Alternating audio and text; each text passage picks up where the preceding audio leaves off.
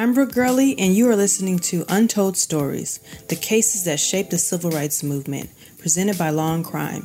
This podcast is the audio adaptation of my video series titled The Untold Stories of the Civil Rights Movement. And now, on to this week's episode. What's up, everyone? It's me, Brooke. Just a brief message before we get into this week's episode. I wanted to give you all a little update on the Untold series. I'm taking a little break and I will return in 2021 with some more great content to share with you. I just want to thank you all for joining me with the Untold series. I've really enjoyed sharing what I believe are important cases over these last few months. Thank you for sticking with me, for your feedback that will make this series even better. And while you're waiting on new episodes, please be sure to share any previous episodes with people you think would really enjoy this series or you think need to hear this series. But in the meantime, I want to replay one of my favorite episodes. So enjoy this replay and I will see you in the next year. What's up, everyone? I'm Brooke. Welcome back to my page, wherever you have found me. I'm so glad you joined me for part 7 of the Untold series, where I look at what I believe are important civil rights cases. I discuss them, break them down, and I tell you why I think they're important. So this week's case is very fascinating. I know I say that all the time because all these cases are fascinating to me, but this week's case is particularly fascinating. It's the United States versus Shipp, and this case is a criminal trial. The United States Supreme Court has had one criminal trial in its entire history, and it was this case where they prosecuted a white sheriff in 1906 in the lynching of a black man. And so, whereas before, when I discuss cases, if you've been following, we talk about the facts, the issues, the reason, the holding, and the reasoning, and all of that good stuff. We're not going to really have that kind of sweet outline going on today. Today is going to be heavy on the facts and then the finality of all of this. So let's get into the facts. This is probably going to be a little longer than normal with my videos, but it is worth it. Trust me. All right, let's get into these facts. So this case starts with a rather tragic event. A white woman named Nevada Taylor was sexually assaulted by a man on her way home from work. She didn't see him because all she saw was that he was wearing all black, and he grabbed her from behind, said, "If you scream, I'll kill you." She was apparently knocked unconscious, came to, ran home, got her father, took her to the doctor who informed her that she had been sexually assaulted.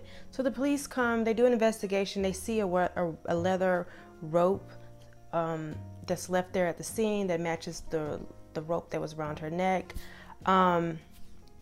She says, "I didn't see the person, but he seemed to be a little below average height, soft voice, and was wearing all black." And they asked her if the guy was black or not black, but white or Negro. And she said, "I believe he was Negro," but she didn't see him at all. So the police are looking for this perpetrator, and they have reward money out.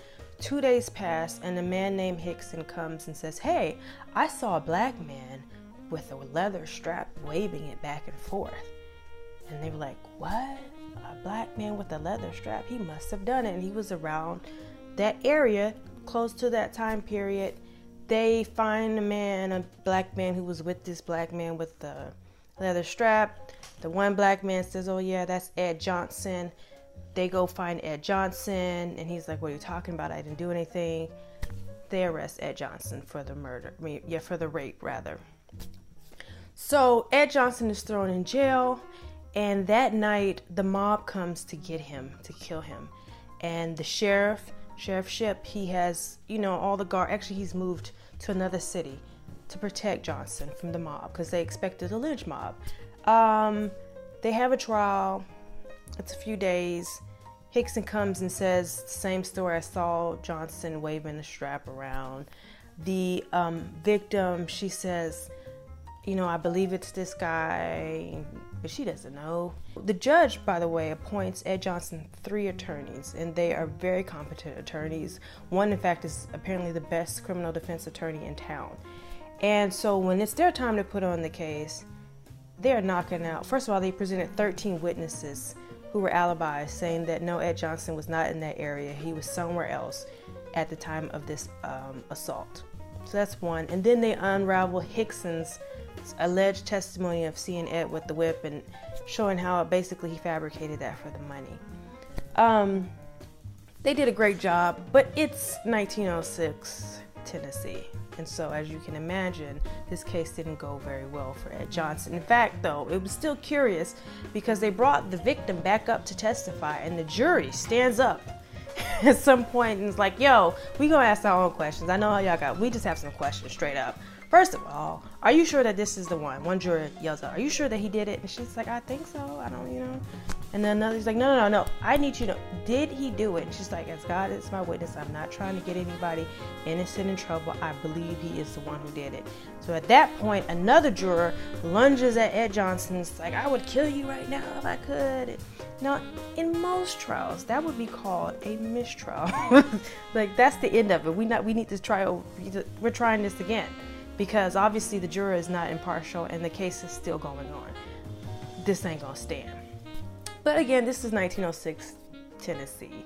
It's a black man accused of raping a white woman. You know how this is gonna go. It goes to the jury. Initially they're split, which is surprising. But then the next day they come around and it's unanimous. He's convicted of this rape and sentenced to die in early March. His attorneys are so frightened of the mob and any potential danger that they are too afraid to file an appeal. And they said this in the newspapers. They're like, look, we felt like it was basically pointless. If we file an appeal, the mob will be mad. They'll go and lynch him. So we might as well just let the state kill him. And sadly, they were right. Like, ultimately, they were right.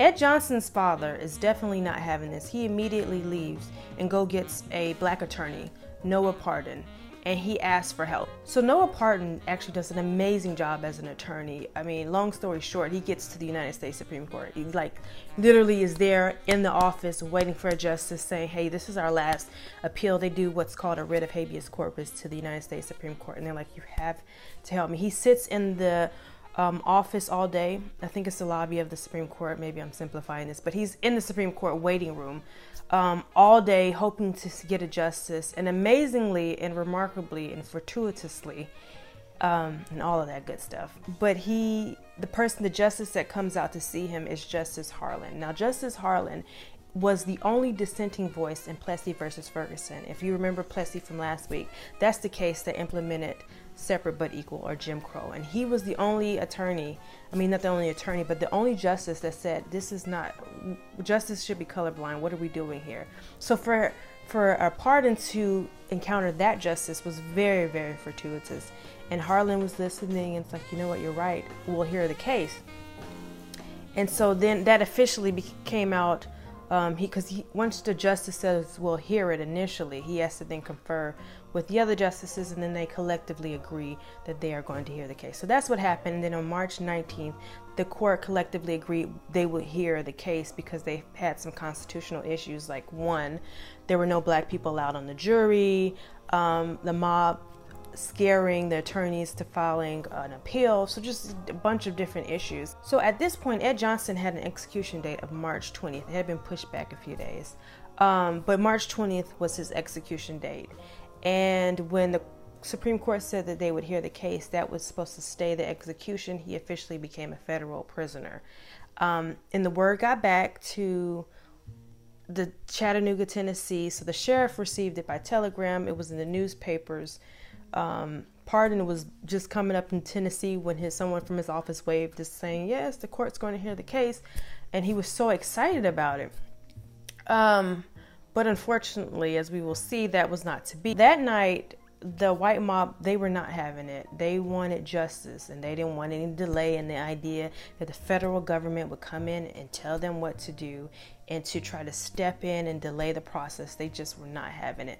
So whereas normally they may have 6 or 7 deputies on hand, that night the sheriff said, you know what, there's only going to be 1 deputy. And whereas before, when the Sheriff Shipp was there to protect Johnson, he either had him removed to another place, or he had a militia there and had more people there to secure the area. He had 1 deputy on staff that night, and the mob came, and they also removed because it was a 4-story building, but 2 stories were underneath the ground. So the top story is where Johnson was. They removed all the inmates on the top story except one woman named Mrs. Baker, who was a white woman. The mob came in, and Sheriff Johnson was alerted, and he said he ran there most of the way. And there was 1 deputy, like I said, on staff that night, Gibson. Gibson was upstairs. By the time the mob broke through the downstairs and got upstairs, he gave them the key. There was like no resistance. The sheriff was there. He said they locked him in the bathroom, but then they let him out. But he admits that he never tried to fight them because he felt like it was futile. Even though he had a gun and nobody else had a gun, he didn't try to use it because, you know, he just felt so powerless. What's so crazy to me is that this mob spent an hour with sledgehammers and axes trying to destroying the jail so that they could get to Johnson. They got Johnson and they took him out, and sadly they went to the bridge up the street and lynched him. They threw him off the bridge. The first time there was some issues, and then they threw him off again, and then he appeared dead, but then he was moving a little, and then they shot him. Horrific. When the Supreme Court hears about this lynching, they're pissed. This is Brooke language. They are pissed. They are pissed because they see it as a defiance of their order to stay the execution because he was supposed to be executed the next day. They get so upset. It's a national outrage. The Supreme Court's upset. Theodore Roosevelt's upset about this defiance. The Attorney General is upset. They filed charges on the sheriff and like 26 other people for this lynching of this black man. The lynching, but only to the degree that it was criminal contempt of court, that they blatantly disregarded the court's order. So even though, again, I mean, it's great that they're trying to prosecute for the lynching, but really they're upset because it was, you know, affront to their power. A trial is held over the next 2 years, and then eventually the court says, you know what, we find that you are in contempt. Now, like 18 people's cases were dismissed, but Sheriff Shipp, he was found guilty. Gibson, who was on staff, was found guilty as well, and some other people who worked there, they were found guilty. And they just had like, and you know, I'll leave some great articles that you can look at in the below that talks about this more. But you just had copious evidence of the sheriff making statements like, this is the court's fault that this man got lynched. They should let us do whatever, you know, states' rights, which is code for let us deal with our Negroes how we want to deal with our Negroes. You had that woman who was upstairs with Mr. Johnson, Mrs. Baker. She said Gibson told her before that the mob was coming and that she wouldn't get hurt. And you had the sheriff who knew because this had happened previously, that the mob had come to their jail before when they thought that this thing, justice, would be delayed. So it wasn't something that caught him off guard. He said, well, I thought they were coming the next night because that's when he was supposed to be executed. The court did not find that to be credible. And he was convicted, but he spent a grand total of 90 days in jail. 90. And then when he came home, he was greeted with the hero's welcome as the crowd played Dixie. It was just like, it's crazy. It's absolutely crazy to me. So why is this case important? Well, it's important for a few reasons. One, it's an extraordinary case in that it's the only time the United States Supreme Court had a criminal trial. So that's extraordinary. And the fact that they had it about a lynching makes it even more extraordinary. But I think we have to remember here that they did it not primarily because of the lynching, but because they felt like the defiance. How dare this local police station or this local city defy the order of the United States Supreme Court? So this was very much an affront to their power. That is the subtext of what's going on. I also think this case is remarkable because it speaks to the long history that black people have in not trusting the police. The roots are deep. And as you can see, it was the police that allowed this to happen. They were the mob. They were a part of the mob. And they conspired at the very least. And so you have this distrust because you know that to be in police custody is to risk your life. Even still, the fact that almost 114 years later, you still have this kind of fear and distrust, and that's why in Minneapolis right now the police station is burning, because there's this anger, it's just this trust, this long history, there's these deep roots that are there. And so I think again it just speaks to why the history of civil rights is important, how there's still work to be done, but you know the work is going to be hard because the roots are deep. And however committed we are to to justice, it will depend on how much do we want to get into the soil of the problem. How dirty are you willing to get? And I don't mean like doing nasty things, but how much are you willing to get into your own implicit biases, your own complicity in this? How deep are you willing to go to address the problem? And if you only want to do surface level stuff and trying to correct racism, we're never going to do it, because it's too ingrained into our society. It's too deeply rooted to be surface level. And I think that's evidenced by what's going on in Minneapolis right now. That doesn't happen because one person was killed. That happens because there is this long history, a long memory, a perpetual problem that has to be addressed. And we have to do it now, or more places will burn. I'm not saying I want them to burn. I'm not saying that. But anger and outrage will continue on. It's like my grandmother says, if you don't hear me, you'll feel me. And that's just the cry of humanity. And so we must dig deep and seek avenues of justice. If not, we will continue to have this problem. If you like this video, please be sure to hit the like button below. I would really appreciate it. Please share this wherever you would like. If you haven't already, please be sure to subscribe to my YouTube page, Facebook page. It's Paluki's World Productions, and my YouTube is Broke Girly, and then my Instagram, which is Paluki's World. I should know these things. It's Paluki's World. You can also subscribe to my blog so that you never miss a post or a video. I would really appreciate that. So until next time, y'all be safe. Take care. God bless.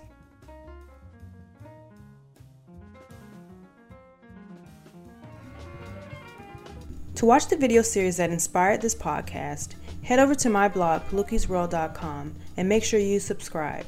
For more information on the series, like how do you spell Paluki, please check out the show notes. Finally, please be sure to subscribe to this podcast so that you never miss an episode.